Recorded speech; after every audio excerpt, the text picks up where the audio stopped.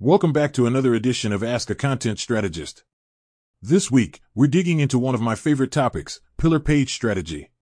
Specifically, what well-meaning, incredibly talented content marketers and business leaders like you are doing wrong with your pillar pages that are potentially undercutting the results you should be seeing with your content. As a quick refresher, because I'm a huge fan of guaranteeing we're all on the same page with shared definitions, a pillar page is a piece of ungated, long-form SEO content that addresses a broad topic in detail. Pillar pages live at the center of a topic cluster, a network of linked content that all relates to that one topic. For example, Instagram marketing, the ultimate guide would be a great example of a pillar page topic, which would live at the center of a cluster dedicated entirely to topics about Instagram marketing.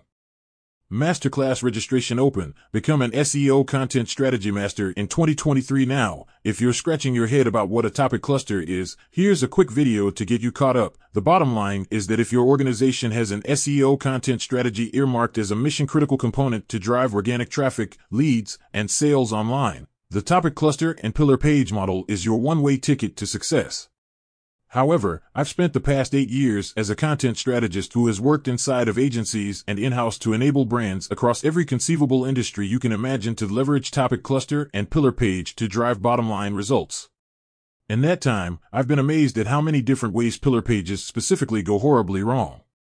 Related content. What is a topic cluster? What is pillar content? In fact, I feel a kinship with the pillar page. Like the pillar page, I'm also absurdly large, very powerful, and often extremely misunderstood.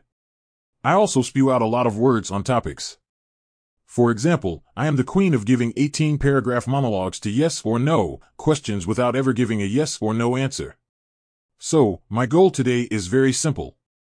I am going to unpack the most common mistakes you're making with your pillar page strategy that are stunting your ability to get the results you're looking for from your content. Are you ready? Let's dig in. 1. Your pillar page is gated. If your pillar page is gated behind a form, meaning people can't access it unless they give you information to either access a downloadable PDF or a full-page piece of content. Congratulations! You've published an ebook, not a pillar page. Related, what is great content really? The whole point of a pillar page is that it is an SEO play. So, if you're gating all of the content from your pillar page, you are defeating the entire purpose of the strategy. Google and other search engines need to be able to crawl the content, and those little robot gremlins can't do that if you're hiding all the goods behind a form. But Liz, this is a lot of expertise and goodness, and we don't want to just give it away. I hear you, and also I've got some good news for you. Your pillar page can still be a lead acquisition play even if you have it ungated. To show you what I mean, let's take a look at George's SEO Content Strategy Guide, which is a textbook pillar page. You can put a lead form at the top of the page as an option for your visitors, but make it clear they can still scroll down to access the material without having to fill out the form. Do people actually convert? They definitely do. In fact, historically speaking, most of the pillar pages I've been involved in creating that use this approach often deliver 15% to 20% conversion rates, if not higher. 2. Your linking strategy is wrong. The only way your topic cluster will function properly is if every single piece of subtopic content you've created in your topic cluster links back to the pillar page, and the pillar page also links out to every single piece of subtopic content. If you don't do that linking in both directions, your topic cluster will not function from an organic growth perspective the way you want it to. Looking at the below topic cluster example of what I usually see as a common mistake. Folks will either have the pillar page, Hoodies for Men, the ultimate guide, link out to everything, but fail to link all of those subtopics back to the pillar page. Or, they'll link to the pillar page from each of those subtopic content pieces, but the pillar page won't link back to them. Related, how to measure content marketing ROI. You need to have linking in both directions, party people. Otherwise, you're going to do a lot of content creation work only to get lackluster results in return for your efforts. 2. You create a glorified blog. Recently, I've had to evaluate 2 different pillar pages from 2 different companies, and they both had the same problem. They thought they had written a pillar page. They had actually written a very long article optimized for a long-tail keyword that should never, ever have been selected for a pillar page. Pillar pages should be optimized for a broad keyword and not for a long-tail keyword like you do with blogs. And you should optimize, from an on-page SEO perspective, accordingly.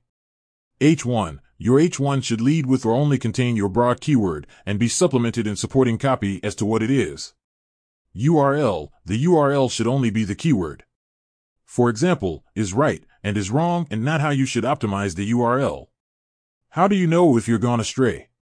Your keyword is more than 2 to 3 words. I'm sure there are exceptions to this rule, but for the most part, this rule holds. The keyword or title you're thinking of as words like how to in it, you've got a problem. Ultimate guides may include how-to and step-by-step processes nested within certain sections, but the leading keyword should not be a how-to. On a related note, if your URL is something along the lines of just no. Bottom line, create a pillar page, not a glorified blog post. 3. Horrible user experience. I'm not saying you need to have insane graphic and web design skills, but there are 3 boxes you need to check to make the human beings not absolutely loathe, despise, and abominate your pillar page. The substance of your pillar page should be so dang good and comprehensive, it becomes the last search result your ideal customers will ever need on this topic. They should be saying, "Oh my gosh, finally. This is exactly what I've been looking for. I have achieved content nirvana." The storytelling on your pillar page is compelling, intuitive, and engaging. In short, it's human. Because it doesn't matter how much detail you put on your pillar page, if you don't communicate information like a human through story and smart narrative structure, you'll lose your audience. The visual structure and design of your pillar page doesn't suck. I love pillar pages that keep me visually engaged and stimulated as I move through it. I'm not saying you have to suddenly go all out with design, but be purposeful in how you treat your headers and subheaders. Use images and graphics, bulleted lists, and more. Bottom line, if you create a word wall piece of pillar content that no one wants to engage with, explore, or read, you're going to have a high bounce rate which will really hurt your ability to rank well. Why? Because your content should be built for humans first and not make them hate you for creating a pillar page that is more effort than it's worth to understand or navigate. If you don't do that, they'll land on your page, quickly exclaim no, thank you, and return back to their search results. 4. You only create SEO content. Finally, search isn't everything, okay? Look, topic clusters and pillar pages can do a lot for your inbound strategy in terms of driving qualified traffic and leads for your company.